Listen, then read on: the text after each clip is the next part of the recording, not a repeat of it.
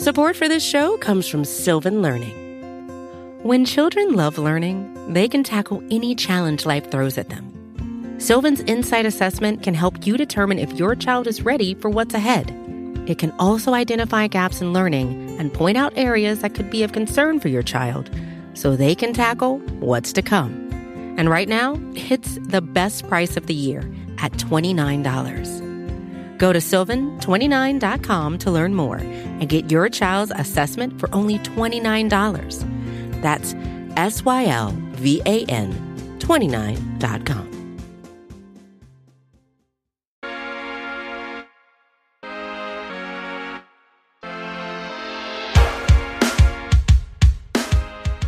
Was the night before the combine, and all through the house, not a mock drafter was sleeping, not even a spouse. So the big boards were hung on the office with care in hopes that Lucas Van Ness would still be there. Hello, Chiefs Kingdom, and welcome back to episode numero dos of Veach season. I am your host, Rocky Magana, joined by my compadre in crime, Price Carter. We are happy to be here today. We are going to bring you all the most relevant draft coverage that's happened this week and what to look forward for in the combine. And also, we are very, very, very blessed today to have one of the brightest minds in film breakdown and in Chiefs coverage, our own AP fellow homeboy, Nate Christensen, on the podcast with us today. Welcome, Nate. Oh, thanks for having me on. That was too many kind words. I would disagree with like 90% of what you said, but I'm glad to be on. It's fun during the Chiefs season, but it's a lot of work. And then you get to take a few days off, and now it's the off season time. And now I'm just basically using my free time to catch up on like 6 months of college football. It's fun. Hey, just be thankful that the Chiefs carried us this far as like where we're talking about actual Chiefs games. And just be thankful we're not breaking down like training camp videos and shorts, because that's coming. It's coming way too soon, and I'm not ready for it, because like we're gonna be sitting here talking ourselves into some UDFA, and they're gonna be an impact player on the roster. So pray for these, be thankful for these days. Okay, that's my least favorite time of the year, so I'm ready for that, or not for that, I guess. You know what your guys are going to be writing about, right? You're going to be writing about why John Ross is going to be healthy for the Chiefs and why he's going to go for over 600 yards receiving in 2023.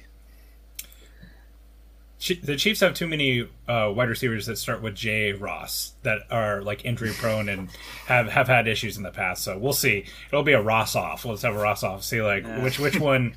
I cannot believe the amount of tweets that I make that like, take a couple wide receivers in a mock draft or something. People are like, they have Justin Ross, right? And I was like, Justin Ross was a UDFA for a reason, right? I mean, obviously we know the story there in the background, but there's a lot of reasons to be excited about him. But like I said, I use the phrase, Justin Ross is like finding a $20 bill on the ground. Never expect it, always welcome it. If you're counting on Justin Ross in the year 2023, your philosophy's flawed. I think we also just coined a new term. It's a real Ross off. A wide receiver that you have a lot of hope for that's not going to do anything. It's just going to, with all the Rosses we got on this roster, it's just going to be a big circle Ross. Anyway, let's get back to the task at hand here, boys. So we're going to break down a little bit of Chiefs news this week. We'll start off with the Eric Bieniemy presser. Eric Bieniemy, was introduced over in Washington as the Commanders' offensive coordinator. And there was a former player by the name of Shady McCoy who said some shady words about our former offensive coordinator. And in return, some other former players had some choice words for old LaShawn McCoy. What's your guys' take on that? I mean, for me, here's the thing. You can't say that what LaShawn McCoy has to say means absolutely nothing. He's a successful player in this league. He's done a lot. But at the end of the day, what the story he's telling doesn't really match anyone else's story. And also, it lines right up with the point in his career where he realized he didn't have anything left. When he came to Kansas City, a lot of people looked at that as like, oh gosh, the rich get richer. The Chiefs are getting this weapon. Because he still had some pretty good years in Buffalo right before then. And he was a big part of the Chiefs' success early in the year. I mean, he was their lead back and then very quickly fell out of favor and never got back in. And then his year in Tampa, I think he had like 13 carries, right? Now he got 2 rings out of back-to-back years with Kansas City and Tampa. But it just doesn't add up with what the rest of the players are saying. There's reasons to doubt what EB's contributions were to the team. All those things have been well documented, but I don't think EB the person is the type of. He seems like a player's coach. I think he keeps players accountable, and I think that probably bothered EB. But to me, the other thing that's very telling is it's not just players who were with EB when they were winning championships, right? There's always this question about clubhouses and locker rooms. Does winning build culture, or does culture build winning? Some of the players that have come out and supported EB are players like Spencer Ware, Shirkandrick West, Jamal Charles, guys who played on the Chiefs when they weren't this Super Bowl roster. Yes, Patrick Mahomes and Travis Kelce and Tyreek Hill have come out and supported him, but it's also those guys. It's also players that, were on the roster for a single year. Who's that developmental tackle that they thought about that was a defensive player they switched? He came from Tennessee. His dad was like a GM for the Raiders. I can't remember his name, but McKenzie. Khalil McKenzie. There you go. Yeah. Khalil McKenzie's out there tweeting about Eric Bieniemy, So I take that all with a grain of salt. I'd say that EB's a little bit sour grapes, or not EB. McCoy's a little sour grapes. I'm sure what he's saying has some merit. There's enough smoke for there to be a fire about something with Bieniemy, but overall, I think he's a little upset that he got benched. Yeah, it stinks for me because I actually one of my favorite players, non-Chiefs players of all time, is LaShawn McCoy. I absolutely loved watching LaShawn McCoy with the Eagles and those days with the Bills too. But I agree with most of those points. I don't know who am I to say that I know more than LaShawn McCoy about Eric Bieniemy? But when everybody else comes out and mentions all of EB's contributions over the years and all the headliners, the stars, versus the one guy who really was only there for one season and even then only made an impact for 5 weeks. I'm going to take the words of everyone that's been in the building for the most part. So I wish nothing but the best for Eric Bieniemy. I think he's actually going to do well in Washington. I actually think that's a better fit for him than people think. So thanks for everything, EB. I'm glad you got a couple rings, and now, the next step is getting a head coaching job. And I really hope he gets that. 100%. And I think that you hit the nail on the head. I do actually think that Washington's a pretty good landing spot, and I think that him and Ron Rivera will work really well together. My only issue really with what Shady had to say is that if you go on his Twitter bio, he has no problem flexing as a 2-time Super Bowl champ when he didn't take a single carry in either one of those Super Bowls. And so you're going to flex and say that you're a Super Bowl champ, but then you're going to disparage the coach that help you get there. And so that's my only problem. If you're going to claim the Super Bowl, then claim the team and the coaching staff that got you that Super Bowl. And so I mean that's my biggest thing with it. But this isn't the Sean McCoy podcast. This isn't the EB podcast. This is Veach season where we're looking at the draft today. And so we're going to move on. There was actually kind of a slew of cuts around the league this week where some teams moved on from some players, especially the Tennessee Titans, who really seem to be going blow it up, full rebuild mode. They're cutting bad contracts and they're trying to set themselves up to move forward. And so some of the guys that came on the market this past week were guys like Taylor Lewan, who seems like he may be leaning more towards retirement than coming back with his injury history, but also guys like Robert Woods, Randy Bullock, Zach Cunningham, Al-Quadin Muhammad, who was a guy I was actually kind of high on last season when he became a free agent after Indianapolis and went to the Bears. Jordan Kunazik, is that how you pronounce his last name? Kunazik, he was released as well. And then Bobby Wagner, like I mentioned, the linebacker for the Rams. All right, boys, any of those names, would you kick the tires on them? Anybody you'd be interested in bringing in on this Chiefs roster? The only one that I would even consider would probably be Robert Woods on a pretty low value deal. We're talking close to veteran minimum. And with Robert Woods, one of the things that I think is a very underrated skill that he has is he plays a terrific wide receiver 3, wide receiver 4 role. That's not easy to do. There are some players that, it's kind of like a relief pitcher. You got to be able to sit there for 8 innings and all of a sudden come up in the biggest moment of the game and get the, 4, 5, 6 hitter out. Being a wide receiver 3 or 4, there's a lot of blocking involved. There's a lot of roles involved. And then when your number's called, you got to be ready to go. Robert Woods has done that consistently over his time in LA. He was pretty successful in that role. We saw the Rams really struggle without Robert Woods until Odell Beckham Jr. kind of transitioned to his role. how much he has left in the tank is tough to tell with what the Titans threw out there at quarterback this year. He'd be the only one that I'd consider. You know, a lot of people, Bobby Wagner still played at a great level, but the Chiefs just have so much invested in the linebacker position. Do I think that Bobby Wagner could make the Chiefs defense better? Probably. But the cost that it would take, I don't think that that's something they need to get involved in, because he's still a good player with a big name. That just screams like, I mean, I would wager good money that Bobby Wagner is the Philadelphia Eagle next year. They had subpar linebacker play. That's a Super Bowl roster. He's played in the NFC his whole career. Not that that really matters, but that just screams Eagles to me. I agree about Robert Woods. And Price kind of mentioned it. Like, he is more of a wide receiver 3 in general. In Tennessee, like, I don't think Robert Woods looked good last year. I don't think he looked like fast or athletic. But he was also trying to be their wide receiver 1 in an offense that was just kind of a mess overall. So it wasn't a great fit kind of from the start. If you were going to sign Robert Woods as like a Juju replacement, if Juju's too expensive, I actually think that's not a bad option. I don't think he's as good as Juju at this stage of his career, but as like a veteran kind of placeholder, and as someone that like, hey, if maybe Sky Moore can't take on the full workload of Juju Smith-Schuster this year, if we need to draft a rookie to come in and develop, Robert Woods can at least be that placeholder, even if it's for just half a season until Sky Moore or someone else steps into it. That would be the best role. And I actually think he's like fits a lot of what Juju does well. A little bit different like body types and stuff, but in terms of like how they play, I would say they're pretty similar.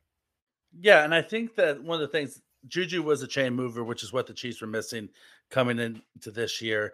And it's something that they don't have right now with Juju currently set to become a free agent. Robert Woods wasn't horrible. He had 600 yards receiving, which would have been what, number 3 on the Chiefs this year, probably in receiving yards. And so I think that he's that guy who's going to be able to get you those receptions between 5 to 11 yards. And he's going to be able to get them pretty consistently. He's a savvy route runner. He's not very athletic. He's a lot like Jarvis Landry probably is right now at this stage of his career. They're both probably very similar players.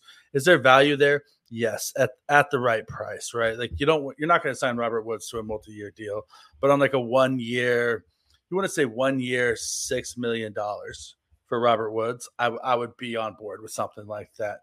The other guy that I would kick the tires on maybe is Al-Quadin Muhammad. He's only, I think, 26 or 27. He hasn't had a lot of production as a pass rusher, except for that one contract year in Indianapolis. He had 6 sacks, which isn't lighting the world on fire, but it's a rotational pass rusher that you can get some production out of. But then he went to the Bears last year and was just horrible. He had 1 sack all year, and they decided to move on from him and cut him. But he's a guy that I wouldn't try to go out and like court or romance or sign. But if you want to get him a camp invite and see if he can play his way onto the roster, then I think that there's value there with him. Yeah, no, I agree. He's definitely like he fits the prototype of what we like. Well, I mean, it's size, power, length. Chris Ballard, former Chiefs director of player personnel, I think. So there's some connection there. So yeah, I wouldn't be surprised if the Chiefs sign him on their camp roster and see if he can make the roster. No, for sure. Okay, so we've handled all the other business at hand. Let's get down to the meat and potatoes, boys. Let's talk what everybody's been wanting to hear. They want to know the combine's getting ready to start. The draft is coming up. Okay, who are the guys I need to have a look out for? Not even necessarily the guys that the Chiefs might have a shot at. We're going to talk about that plenty. But who's the cream of the crop at some of the more premier positions in this draft?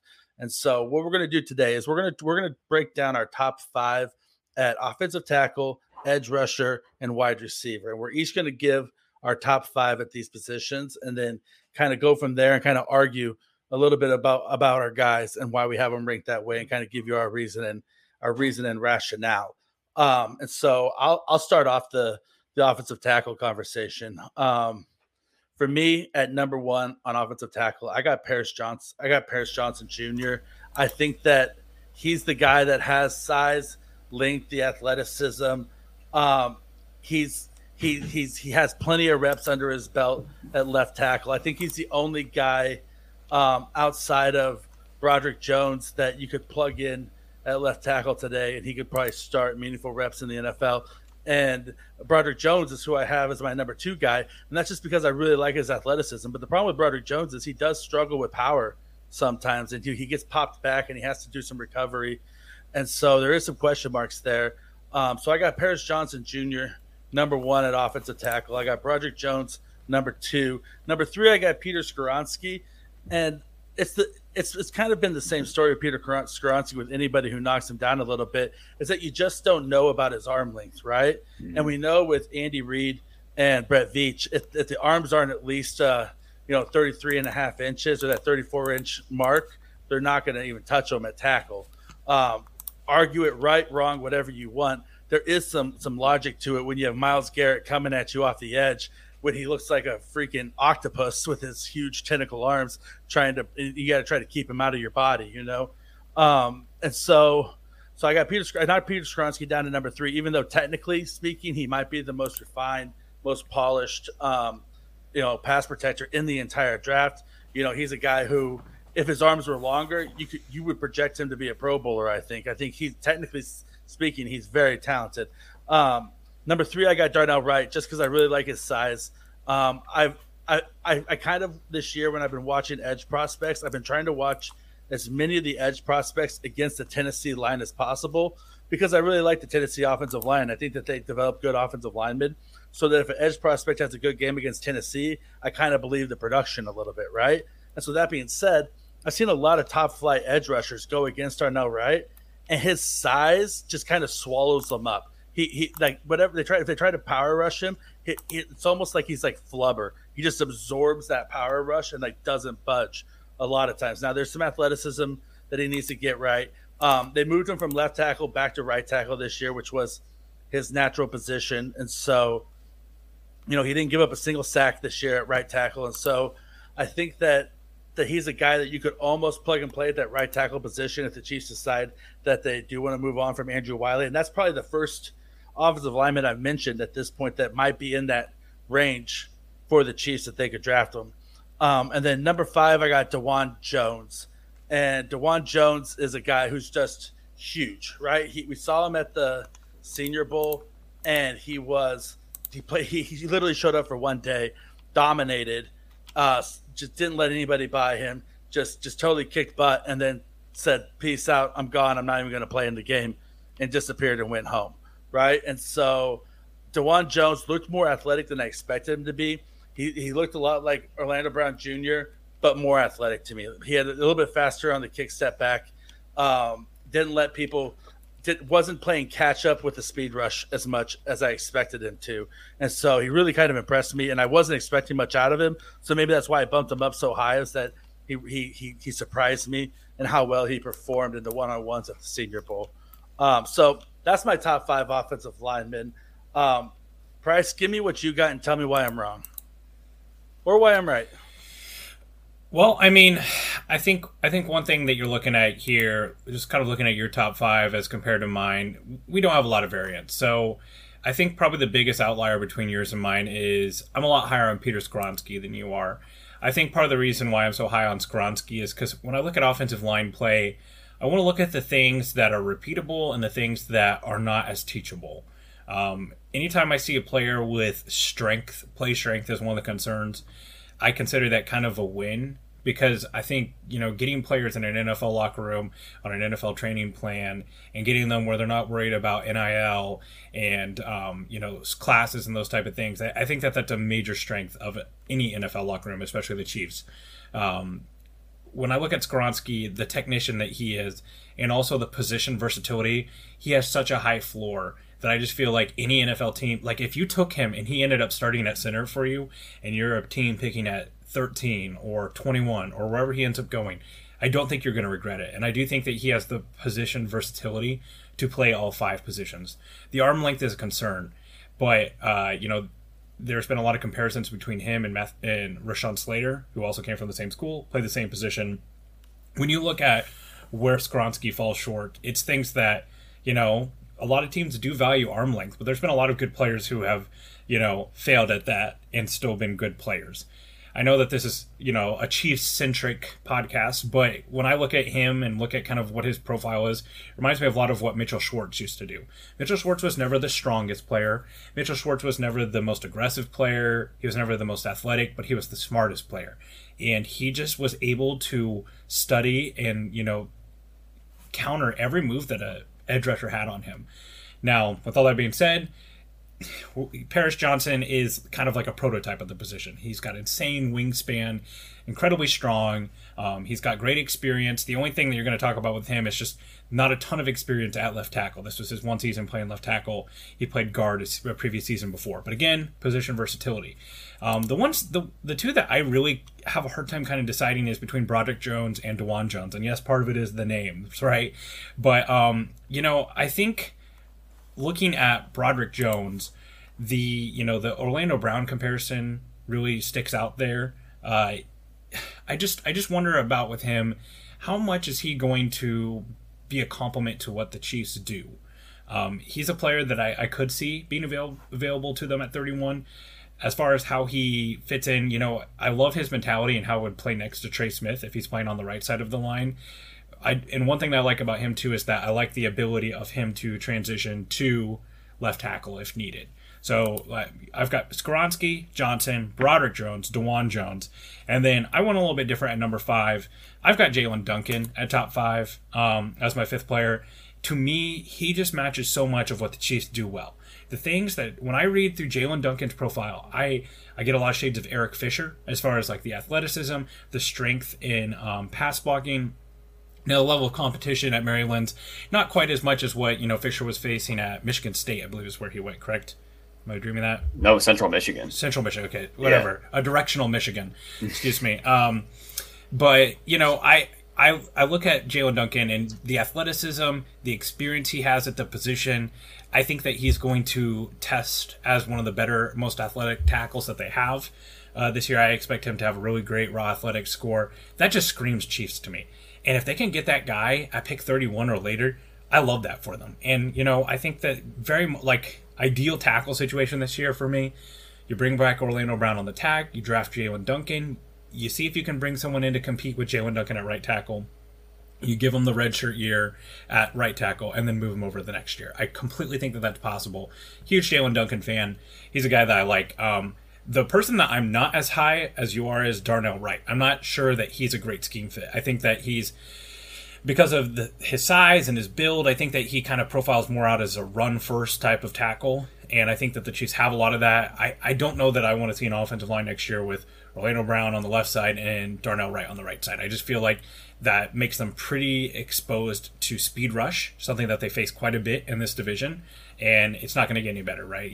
Von Miller will come back for the Buffalo Bills. There's still a lot of great pass rushers in the AFC, Max Crosby, etc. So that would be my only complaint, but overall, to me, the way that I look at this, there are 4 tackles that are definitive day one guy or round 1 guys, and then it starts getting to your Anton Harrison, Matthew Bergeron, Jalen Duncan. There's shades of Cody Mock in there sometimes. I don't think that he's a tackle, but there's 4 definitive day 1, round 1 guys, and then you can kind of start picking your favorite flavor. And for me, Jalen Duncan's got that skill set that just makes a lot of sense for the Chiefs. I do find I'll push back a little bit on the Darnell Wright being a run first tackle in the sense that they played in a very proficient passing offense with Hendon Hook at quarterback and the deep ball to Jalen Hyatt and Cedric Tillman, which are both probably going to be top 3 draft picks at the wide receiver position this year. But that's why we're here, to list our opinions and to defend them and to talk them through. And so, but that would be my only pushback on the Darnell Wright. Yeah, and I mean, like you said, that offense was one of the best offenses in college football this year. I think still probably more right tackle for him than left tackle. Mm-hmm. And maybe your plan is to extend Orlando Brown and to keep Darnell Wright there, and he's your right tackle guy. To me, the problem with that scenario is, and going back, like Hendon Hooker was a very mobile quarterback as well, right? So there was that element of their game that did play a part in it. The threat of the run, we've seen what that can do. He's not Lamar Jackson level mobile, but it does help the tackles, coming from Orlando Brown from that system as well. I'm not sure that I want the ceiling for the Chiefs passing game with tackles to be Orlando Brown on the left side and Darnell Wright on the right side. But we're splitting hairs here. I'm not going to come home and punch my pillow if Darnell Wright's the call at number 31 for the Chiefs. Yep. Fair enough. All right, Nate, hit us with your offensive tackles. Who you got, man? Yeah, just overall thoughts on the tackle class. It's just not that good. Like I was kind of looking at some of the history today. It's probably the weakest since like 2019. Like I don't think there's even anyone as talented as like Tristan Wirfs in this class, and he was like the or fourth tackle taken in like 2020.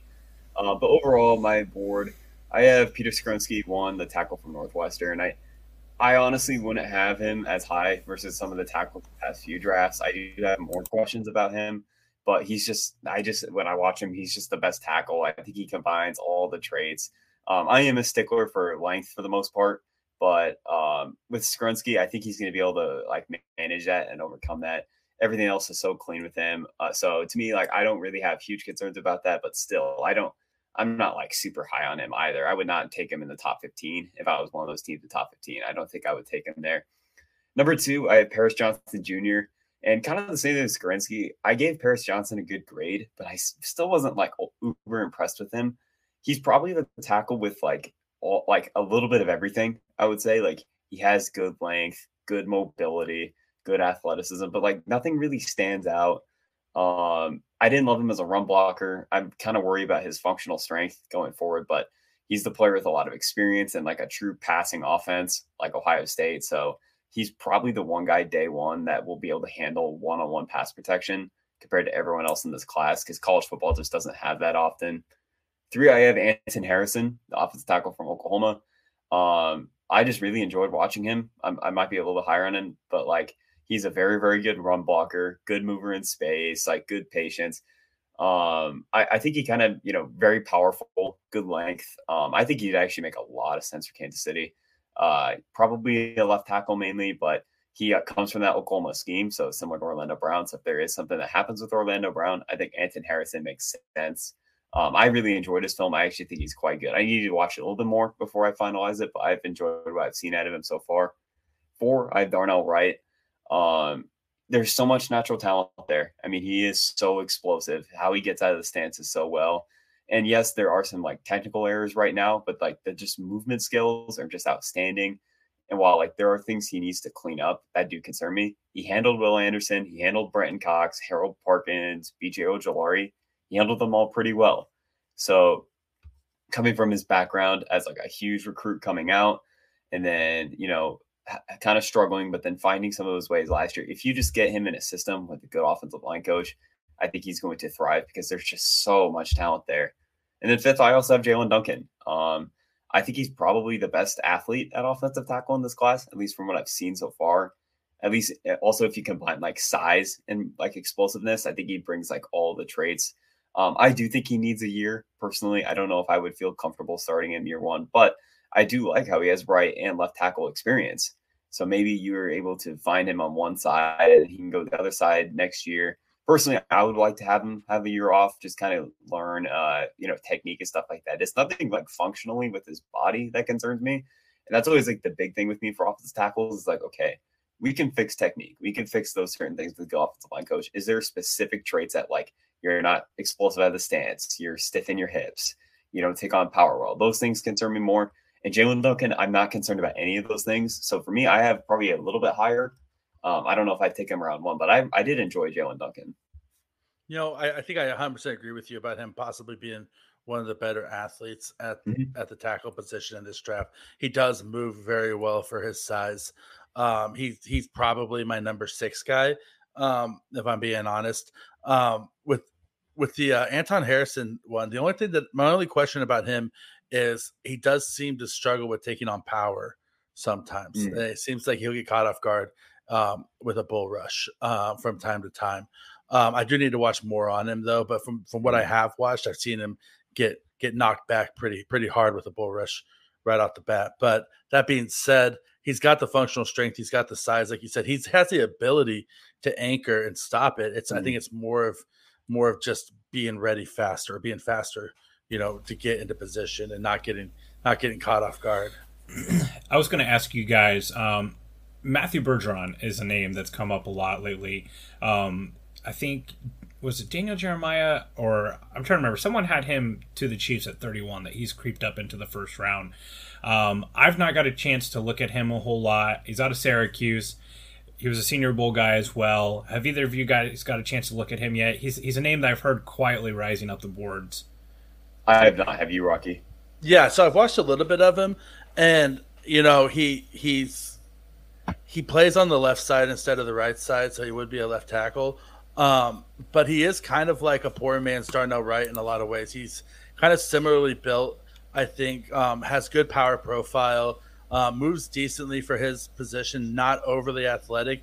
Don't see him get beat a lot really badly. He's pretty solid in that aspect. I think that he's a guy that will be able to handle NFL level pass rushers. He may get beat pretty bad on a couple of reps early on, just on a second move and not really having the fastest reaction to the second move.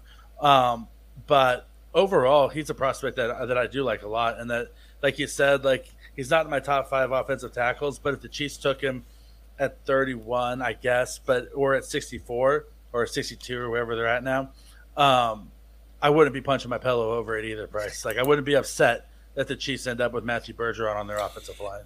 Yeah, I think, compared to how the tackle class kind of played out for them in 2020, looking back in hindsight, there were some, Darius Saw has turned out to be a pretty good player. But this class, it feels like it plays to the Chiefs pretty well here. I think that you can walk away with a tackle on day 2 if you're aggressive. I don't know about sitting around until 63 or whatever their second round pick is. I don't know about 63, but it feels like there's a great crop of day 2 guys that all have a little bit of work that need to be done, but you can come away with a tackle starter. And I don't think that was quite that way for the Chiefs. It kind of felt like a cliff in 2020's draft, where it's like you're either getting these guys or there's nothing. So I think that this overall is a strong class for what the Chiefs need. And the good news is that you have the franchise there, the franchise tag there. They can figure out right tackle. I'm not concerned about it. There are enough players at the Chiefs' disposal that they can figure that out. I don't think the situation's dire enough that you're like, okay, we have to move up and go get whoever. No, I agree. I agree there. And I think that that at the worst case scenario, if you do take one of these guys and maybe they don't start out as the top starting 5, you're like with a guy like Bergeron or Jalen Duncan, their floor is kind of that Nick Allegretti replacement swing tackle, for that third tackle. And which there's value to have that guy. It's not what we need at the moment, but there is value in having that guy on your roster, especially if Darian Kennard turns out not to be that guy, which I kind of think that was the plan this next year for him to be that guy.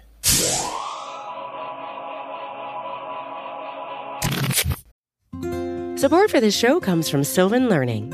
As a parent, you want your child to have every opportunity, but giving them the tools they need to tackle every challenge, that takes a team. Now more than ever, educational support tailored exactly to what your child needs can make all the difference. That's why parents have trusted Sylvan Learning for 45 years as the ultimate teammate in their child's educational journey, instilling in them a love for learning and a passion for reaching the next level. And Sylvan's Insight Assessment can identify gaps in learning and areas that could be of concern for your child. It's a 360-degree view into your child's learning that you can't find anywhere else, and helps ensure that your child didn't miss something in school that might put them at a disadvantage in the future.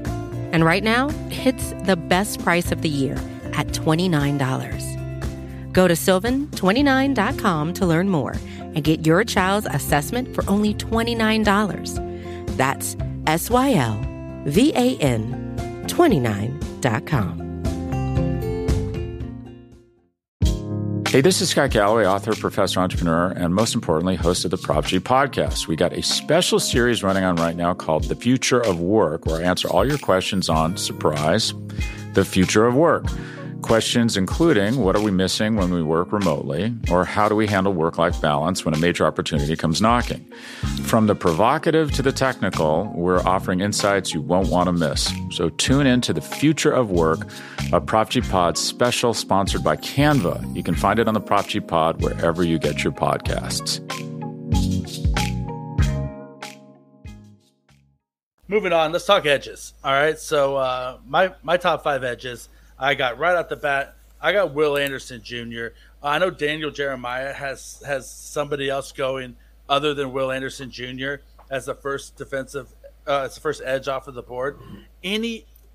Hear me when I say this, Chiefs Kingdom. Any GM that does not take Will Anderson Jr. as the first edge rusher off the board should not be a general manager in the NFL. This guy is the best edge prospect that we've seen in a few years, probably since Myles Garrett. And I'm not afraid to say that. This guy had 17 and a half sacks last year. And then on top of that, he backs up a 17 and a half sack season with another 10 sacks this year, playing in the SEC. He's playing at the top. He's going because the best offensive lineman in football, and he just produces on the biggest stage. He's got a pedigree of winning. He was highly recruited coming out.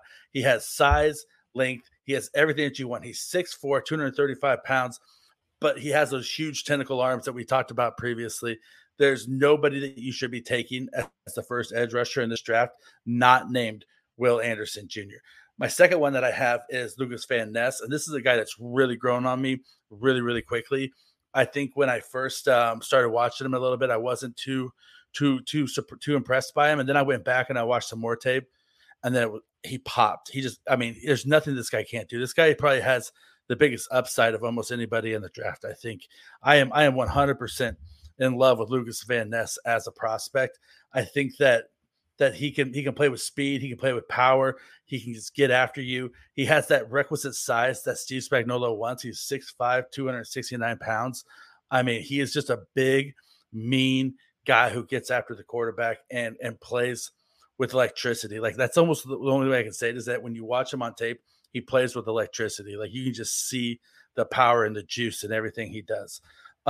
Number 3, I got Tuli Tuipulotu, the guy who led from USC. He's kind of a tweener between defensive line and edge. He's 6'4", 290. He's a big guy. Athletic for his size, but because of his size, that athleticism isn't overly athletic, right? Like, Chris Jones is extremely athletic for his size, but if you compare Chris Jones's athleticism to the most athletic edge rushers in football, he's not the most athletic edge rusher, but he's probably the most athletic interior defensive lineman. And so that's kind of how I feel about Tuli. When you watch him, his greatest strength isn't his speed. It isn't his power. He's very cerebral. He will almost wait when the ball is snapped. He'll wait almost a beat, watch where the offensive linemen are going, and then find a gap and just shoot between them. Like, he almost doesn't have to do a swing move, doesn't have to do a bull rush, doesn't have to try to arc around the outside half the time. He'll read the offensive lineman, and then he'll just split between them and go after the quarterback or after the running back.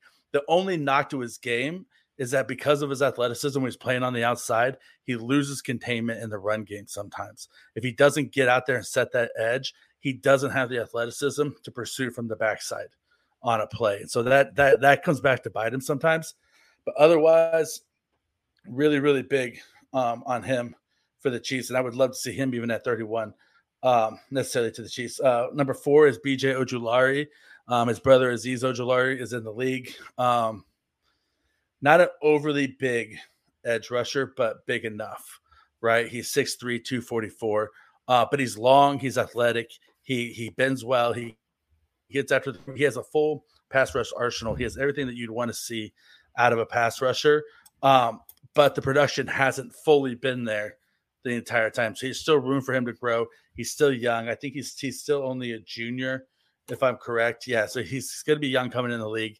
And so he's got a lot of – he's one of those guys where you're drafting on traits there. And then number 5, I have everybody's darling, the guy Tyree Wilson out of Texas Tech. Yeah, he's a huge monster of a guy who has all the traits and blah, blah, blah, blah, blah. To me, he looks stiff. He looks stiff on tape.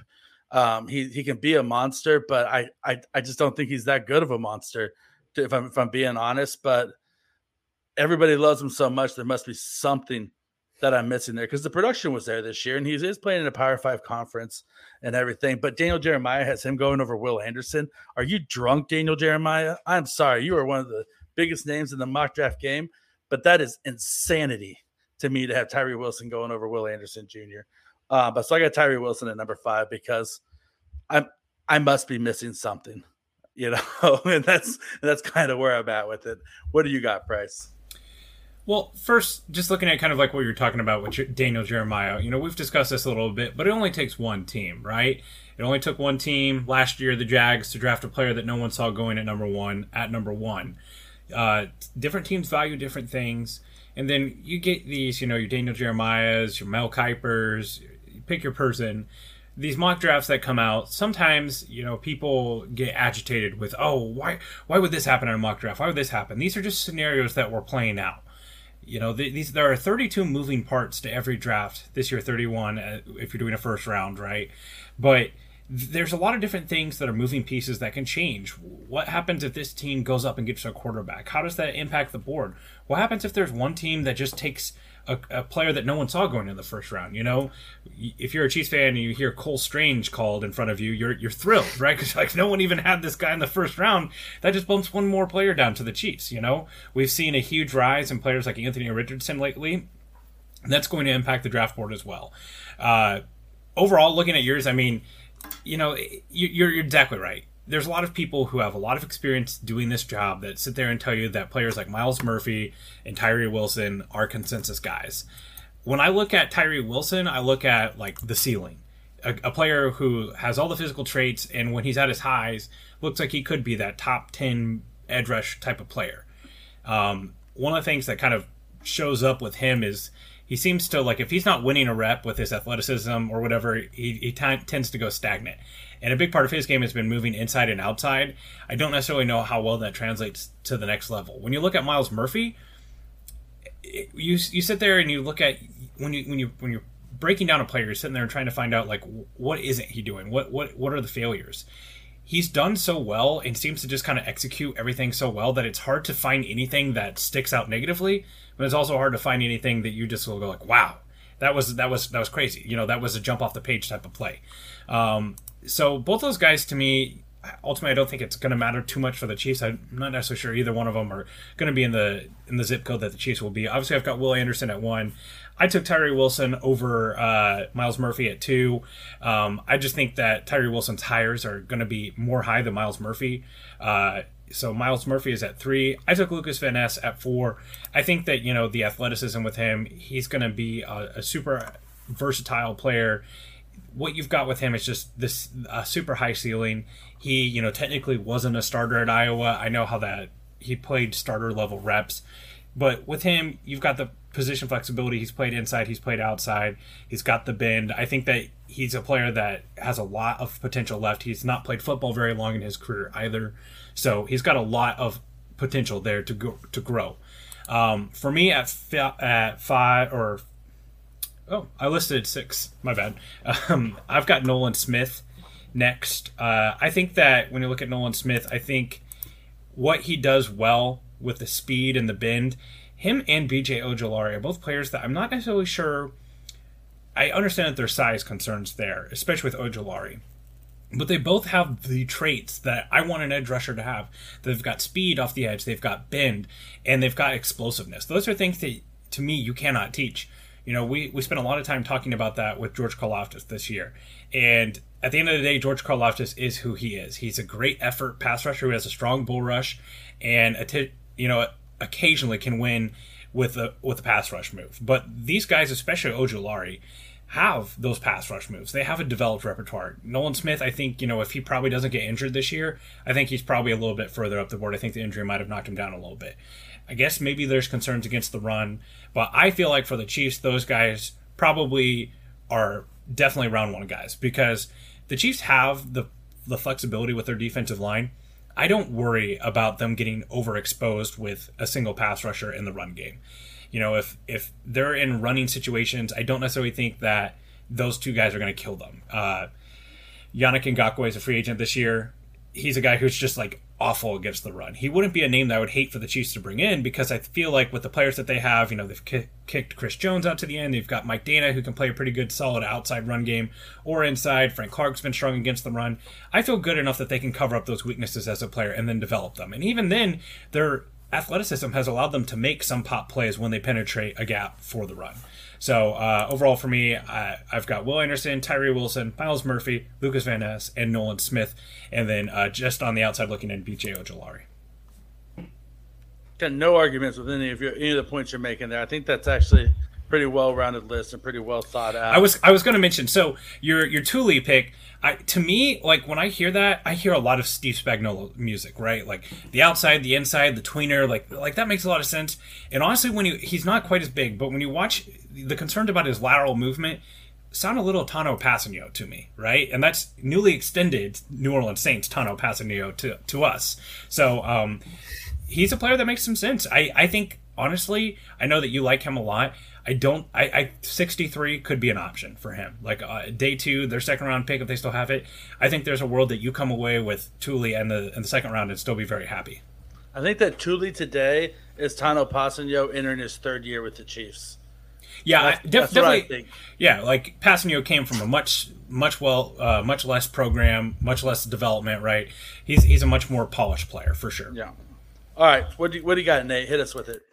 Yeah, well, I talk about how I don't love the offensive tackle class. I love this edge class so much. It's like all up and down the board. I like the guys on day 1. I like the guys on day 2. I like the day 3 options.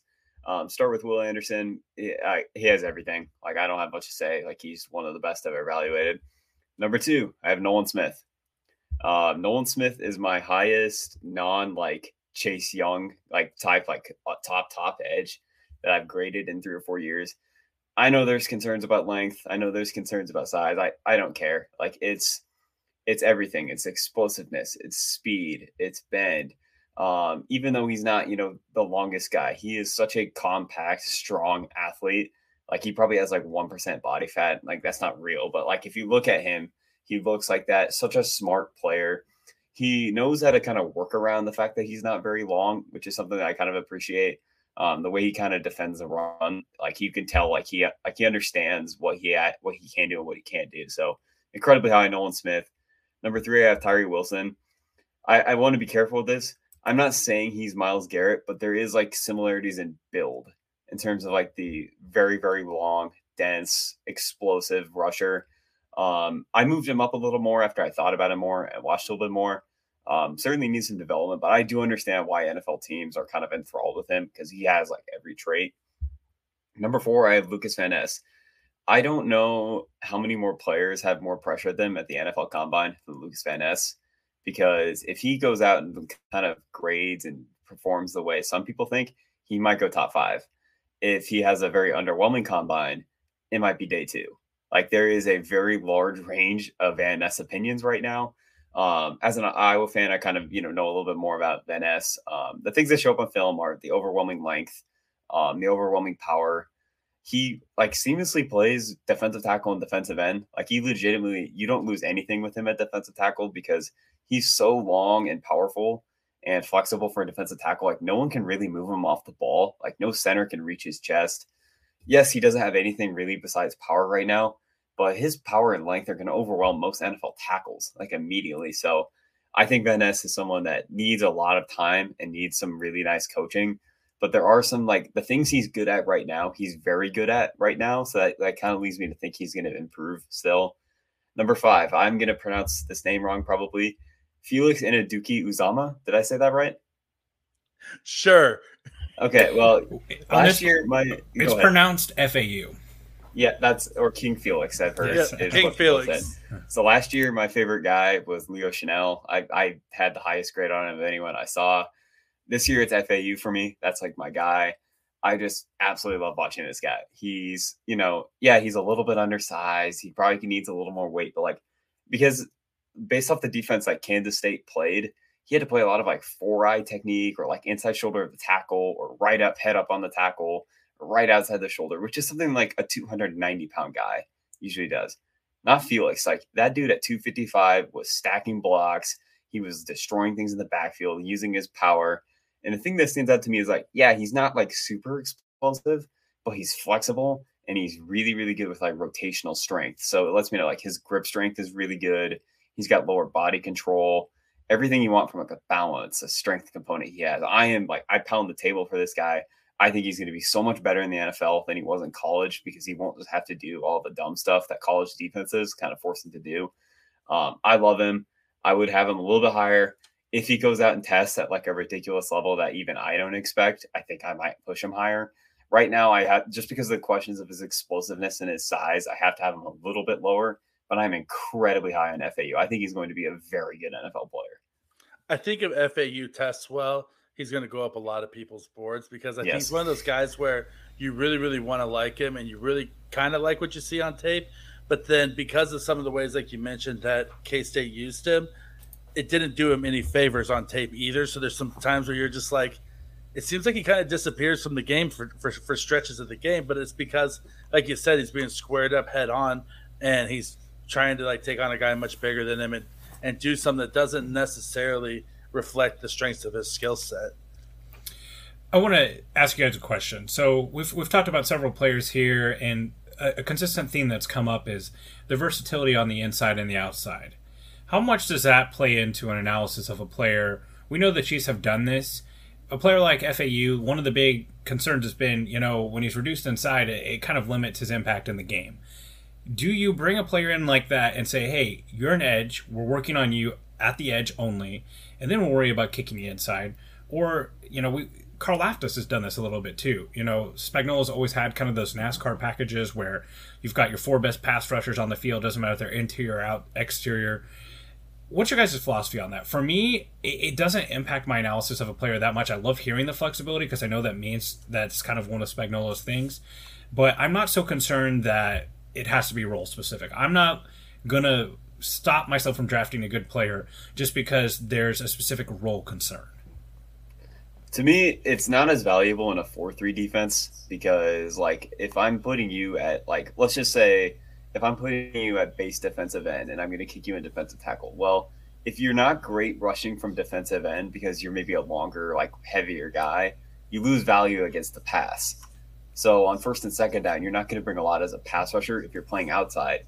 And if you can't play inside on rundowns, then to me, it's then what are you? Sure, you can align in multiple spots, but you're not really effective. That was kind of the Tano passing to bring him up again. That was his issue, is sure, he can align inside and outside, but he's not good from either.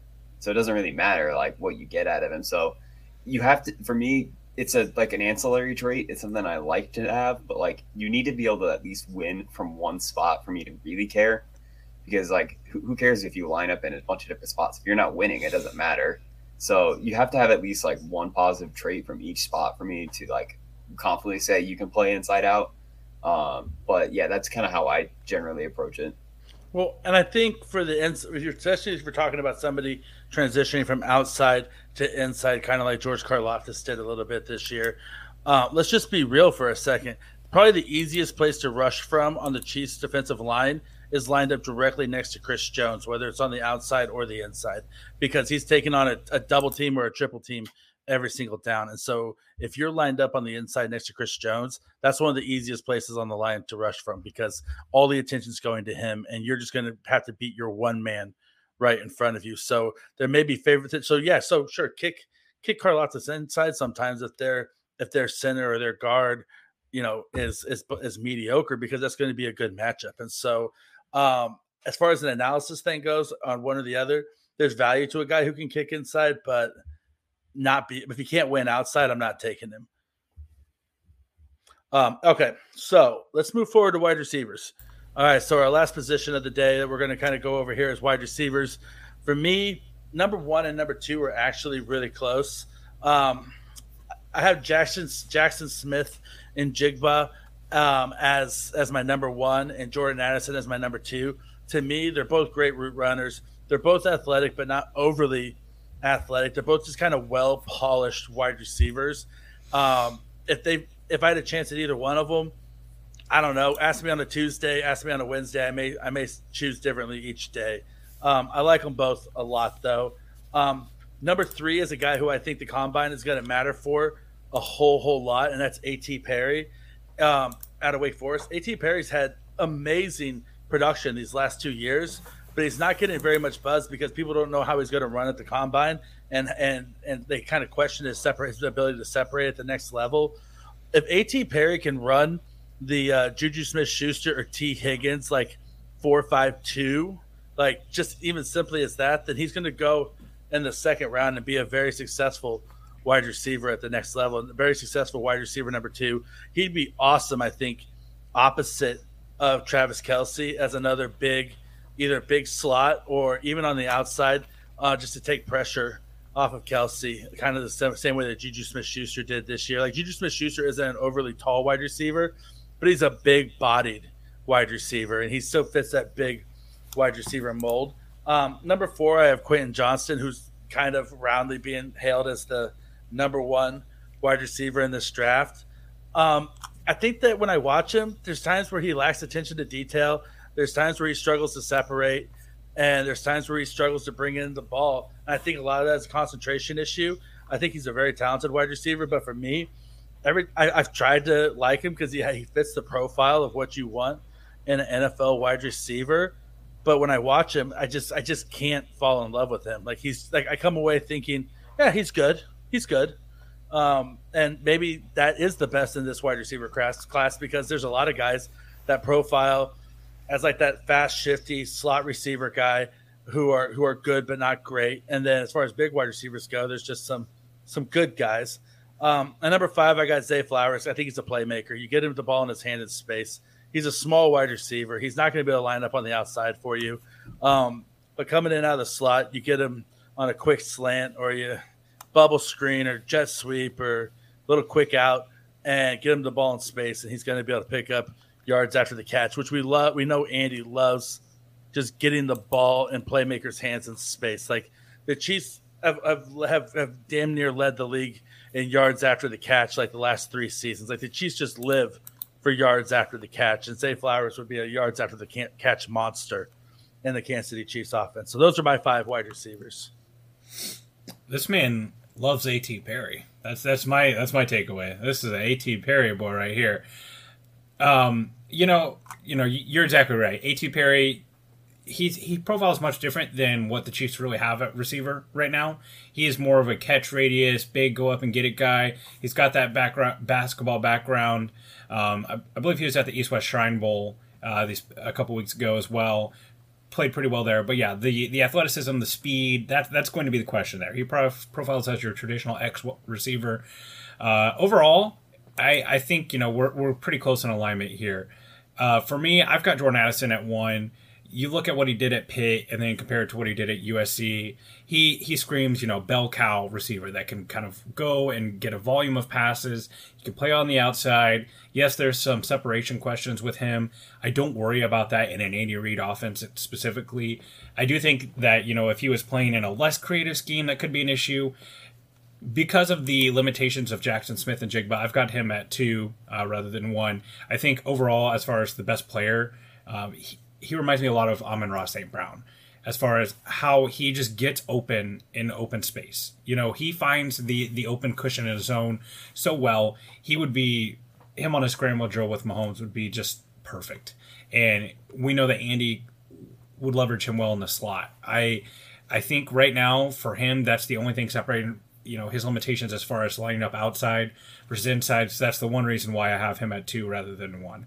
I've got Quentin Johnston at 3. The concerns there are just the struggles against press coverage, the speed. What's it going to look like at the next level? He's had some inconsistency with contested catches, which is not ideal for a guy like him. But also, he had Max Duggan throwing him the ball. We talked about that a little bit last week. For me, then, I have Zay Flowers. Again, like you said, terrific with the ball in his hands after the catch. He can play slot or outside. I really like the athleticism. For me, a guy that when I read about him and when I look at him, that just screams Kansas City Chiefs, it's my number 5, and it's Kayshon Boutte. I feel like everything you read about him just screams Andy Reid. He's a, jet sweeps, can get the ball in his hands on a bubble screen, outside, inside, speed, yards after the catch, lateral agility. This guy just screams Kansas City Chiefs to me. He seems like the type of guy that Andy Reid would love to get in this offense. He seems like good Kadarius Toney insurance. He feels like a player that they can develop into running a more refined route tree. That's one thing that I think the Chiefs, and who knows, maybe this was just on Tyreek Hill rather than just their development, but the Chiefs have had a track record of taking a player who was a limited receiver and more of just a playmaker and developing into a receiver. Mecole Hardman, I'm not necessarily sure. I don't know if I ever really saw a drastic step forward with him as a receiver as far as running a complete route tree. But Boute's got that ability, and if they can get him to take that next step as a route runner, I feel like they could have a legitimate wide receiver 1 on their hands. Now, there's some off the field concerns with him. You can look that up. It's rather erotic. What some of the allegations were with him and why he didn't finish the season with LSU. But I also feel good about those type of things. The Chiefs always seem to have at least 1 or 2 question marks on their roster as far as character goes. They've not strayed away from that, and in the past that served them really well. I mean, Travis Kelce was that player at one time, right? Obviously he's not now, but that was the concern at the time. So those are my top 5. You heard that here, ladies and gentlemen. The Veach season, Chiefs Kingdom #1 erotic draft podcast. Hey, look it up. They're just allegations. Okay. I did not agree to be on that, but I'll just say that. Okay. All right, moving on. Nate, who you got at wide receiver? Yeah, just want to mention I haven't seen Zay Flowers, Joshua Downs, or Xavier Hutchinson yet, so I don't have them on this list. They very well could be by the end of the process. #1, Jackson Smith-Njigba. I know there's questions about his speed. I don't really care. Like, I honestly don't care what he runs next week. People are like, well, he's only a slot option, but yeah, he's really good in the slot. Like, I don't care. Like, that's fine with me. The way he runs routes, the way he navigates space, coverages, helps his quarterback out. He's basically like a tight end playing in the slot. So people are way too overthinking him. #2, and I know nobody else will have this guy this high. Jonathan Mingo, wide receiver from Ole Miss. He, besides FAU, is probably my second favorite player in the class. And I don't understand what everyone else is seeing that I'm not. He's a 6'2", 225-pound, like, built wide receiver. He kind of looks like AJ Brown in terms of like a size. They both went to Ole Miss, obviously. And like, I think it has a lot more to do with their offense. Like, their quarterback, Jackson Dart, is just very limited at this stage of his career, throwing just concepts overall. So they would put, Mingo on the outside and just have him run like short, like routes with RPOs. But anytime he was allowed to run like actual routes where maybe a play was designed for him, it worked great. He's explosive off the line of scrimmage. His speed going off the line of scrimmage is strong. He had some releases. He's not maybe the guy that would go up and get it like a big wide receiver, but he's really strong hands with that profile and can bring down catches like over the shoulder. I could be wrong if he tests poorly at the combine, and maybe I'll have to revise this, but he's also a very good blocker. That's also the thing. Like, they would put him like as a wing, like off the ball tight end, and have him like block defensive ends. And he was very good at that. So I just love Mingo. I can't go on him forever. #3, I have Quentin Johnston. It's size and speed. I know there's some questions about that style of offense in the Big 12 and how well it translates to wide receiver. But Johnson's like a true X. Like, he's someone you're going to put on line of scrimmage. He's going to beat press coverage. He's going to win, contested catches. He's going to win vertically. He's a true X receiver for me. Don't have a lot of questions about him. 4, I have Jordan Addison. Very good vertical route runner. Not just in speed, but he also is like a genuine, like, he sets up his vertical routes well. I still think there's some development in his underneath tree, but that's okay. Like, when you have the speed and when you have the vertical route running ability, you'll be able to find a role in the NFL. And #5, another guy I'm really high on is Jaden Reed, the wide receiver from Michigan State. He was a fun watch too. Definitely a little undersized and doesn't have like the over top explosiveness like Jordan Addison. That's why I have him lower. But in terms of like an overall route runner, he's quite good. He can beat press. He can win from a bunch of different alignments. He reads coverages well. Good route runner. He's someone that I think is going to go a little bit higher than people realize. Like, I've seen him kind of on like round 3, round 4, but I actually think once the NFL gets eyes on him, they're going to notice like he's actually a lot better. Made a couple of really good like over the shoulder catches too. So I'm a big fan of Jaden Reed. Overall, I'd say this wide receiver class isn't great. I wouldn't say it's bad. I just wouldn't say it's as good as it's been in years past. Not really a blue chip talent. Don't love round 2, but there are a lot of different options. And certainly I'm a little more unique in my rankings than other people, but I'm okay with it.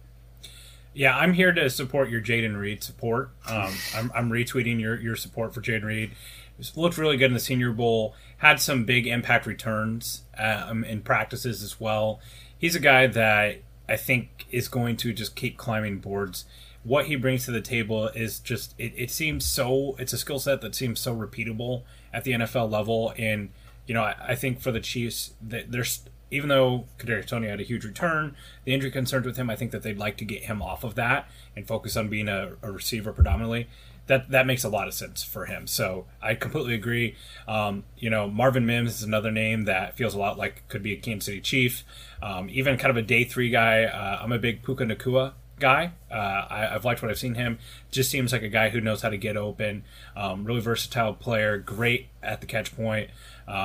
Also, I'm a huge fan of like every elite quarterback's got to have their small little white shifty guy. So Puka Nacua, come on down. So going back to Jayden Reed for a second, I'm here to quote tweet his retweet and then also comment that Jayden Reed looks so smooth coming in and out of his breaks. He looks effortless as a route runner. I am 100% endorsing the Jayden Reed selection here. I think he's awesome. And then also going back to Jonathan Mingo, if we were listing out my top 5 favorite wide receivers in this draft, not who I think are the best, I would probably put Jonathan Mingo on there because the guy is just a big, strong guy who can catch anything over the middle, right? And yeah, maybe there's some questions that are related because of the type of offense that they ran, but he's a guy that I think is going to be better in the pros than he was in college. Like he's a guy whose best football is still ahead of him, and so 100% also endorse Jonathan Mingo without a doubt. All right, so we're moving along here. We're going to kind of wrap things up here in a few minutes, but we're going to kind of do a couple of things really quick before we go. And first thing is we're going to do the game of the week. And the game of the week, gentlemen, is a little game that we like to call MFK, which stands for Mary, and then the F usually stands for something else, but in this case, we're going to make it more family oriented. And it's going to be flip a coin, and then the K usually stands for kill, but we're going to have it be for cross off the list, or he's not on my draft board. So we'll each take a position, and we'll go. We'll choose the one that we want to marry, who we want to be a long-term building block for our organization, or flip a coin. We'll take a swing on them, or cross them off the list. We don't want them on in our organization. Nate, we'll let you choose which position you want to go with first off the people we've previously mentioned. Offensive tackle, edge, or wide receiver. MFK, which position do you want and who is it? Let's do edge to start, and let's do FAU, Nolan Smith, and I'm trying to think of someone that would be kind of around that like end of first round range. Well, we could do Lucas Van Ness. We'll do that. That'll be our third option. So you're not going to draft Lucas Van Ness? Oh, I didn't know I was going. I thought. Okay. Sorry. So you're going to marry FAU? Yeah. No, I would. I'd probably marry Nolan Smith. He's the guy I got the highest grade on. Even though I love FAU, like I just Nolan Smith has got too many good trades. I'd probably flip a coin. FAU. Yeah. And then I probably, I guess, like kill Lucas Van Ness. It's not that I don't like him. He's just like the player. In this class, of those three, he confounds me, man. Like he confounds me. I don't know what to think about him. I really need to see combine scores. All right. So, Price, the other two positions that are remaining are offensive tackle and wide receiver. Which one are you taking? Well, I'll take the wide receivers here. For me, I'm gonna marry. I think the skill set that just most translates to the NFL. Who's the player that has the highest floor? It's Jackson Smith-Njigba. He's a guy that I could see. I think he's going to be a great NFL player and it might be scheme proof a little bit too. For me, flip a coin. I am going to flip my coin on a player that we've not talked about yet, Jalen Hyatt.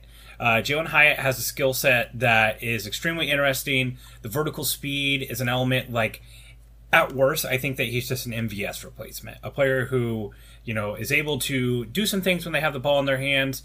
I've not seen the contested catch ability that MVS displays at times, but also then again, MVS can't catch anything that's not directly above his head. So who knows? So Jalen Hyatt's going to be my flip a coin, and I am crossing off Rashee Rice off my list. He's a guy that I've seen going as early as the late 20s. The level of competition at SMU was always a question. Really kind of struggled to do anything impressive at the Senior Bowl.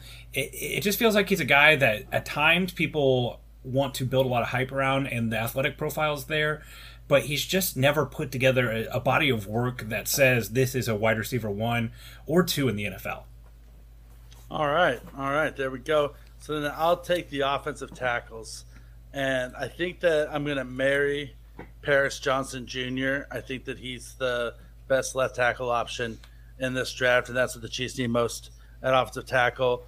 I'm gonna flip a coin, and man, this is really hard. I'm either gonna flip a coin. I'm gonna take a chance on Broderick Jones that he's gonna be able to develop to handle power a little bit more, and that athleticism is gonna pay off as a left tackle prospect.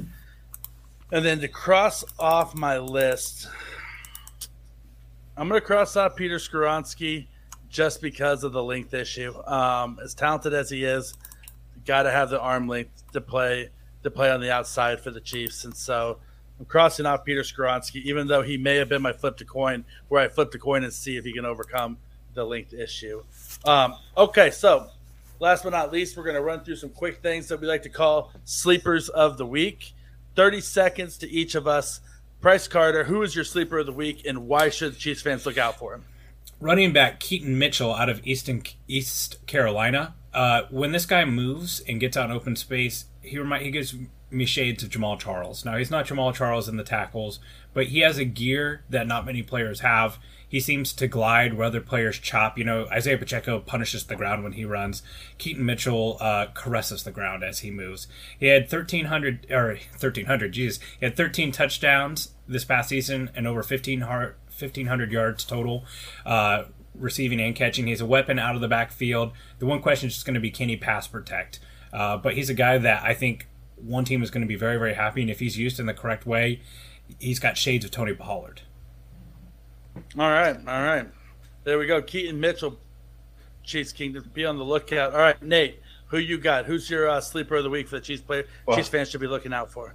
It was funny when we were talking about guys who play inside out, because that's a guy I'm picking this week. Keon White from Georgia Tech. Really enjoyed him. Can seamlessly play 3 technique, 4 technique, 5 technique. Not a guy that's probably going to play defensive end a lot outside of first and second down, like obvious rundowns, but someone that I enjoy because he can actually play both spots well.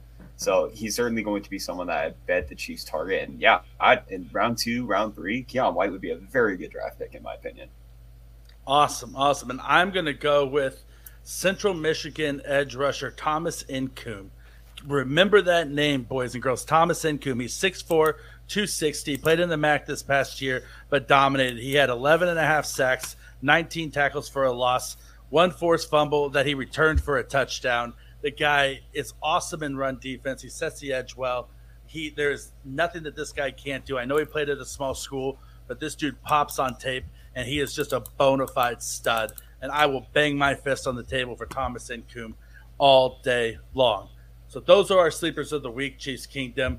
Last but not least, Nate, thank you so much for being with us. You've literally taken this podcast to the next level. We love having you on here, buddy, with all your insight. Guest spotlight. Who's another guy that you love? Your favorite player, hit us with it.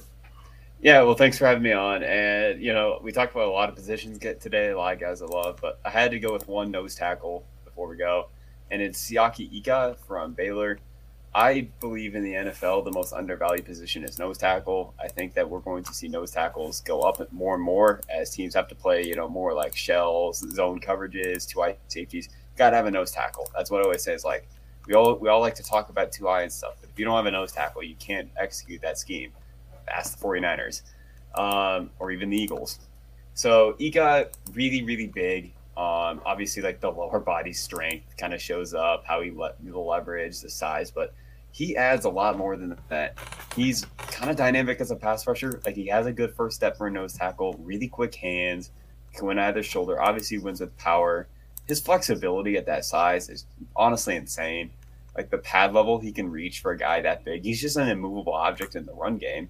And if he continues to develop as a pass rusher, I think he's going to be just one of those guys that I just genuinely believe like Vita Vea is like one of the most valuable players in the NFL. That's like not a quarterback. And people think that's like insane, but like what Vita Vea does, or what he at least used to do for that Bucs team, like it helps everyone out so much. So I want to draft a nose tackle at 31. I'd be okay with it because it's going to help more than just the nose tackle. It helps Nick Bolton. It helps Willie Gay. Helps Chris Jones. I like to say nose tackles are kind of force multipliers in a certain sense. And Ika is someone that can absolutely day one be a force multiplier for the Chiefs. So if the edge board is bad, maybe there's not an offensive tackle you like or wide receiver, like there's no one you love, just take a great nose tackle because he's going to help you year one. He changes the numbers for you on defense. So love Siaki Ika. I love my nose tackles, and he's probably my favorite one in this class so far. Awesome. Well, there you have it. Chiefs Kingdom. Aika, he's the guy right there. You heard it from Nate Christensen himself. Nate, thank you so much for coming on with us. Check out all of his awesome work over at arrowheadpride.com and his other work where he's hopping on the AP Film Room and our other podcasts coming up. Price Carter, as always, my amigo. Awesome work today, buddy. Thank you for being here. Chiefs fans, be on the lookout. The editor's show is going to return this week with Pete and John on Wednesday, and then also the AP Draft Room with Ron Kopp Jr. on Fridays will be coming out. A lot of content coming out with the Combine this week, guys. So just really be plugged into the website because we're going to be updating it. As soon as we get news on a prospect, we're going to be hitting it and getting it up on the site as fast as possible. We need 5-star reviews, so please be generous with your comments and your reviews if you feel that we've earned it. Thank you so much for the privilege of your time. I'm Rocky Magana at Rocky Magana on Twitter.com. He's Price Carter at Arrowhead Price, and he's Nate Christensen, Nate CH32. Thank you so much for listening. Price, see us out, buddy. 59 days left till the NFL draft. Boom. All right, Chiefs Kingdom, have a great day.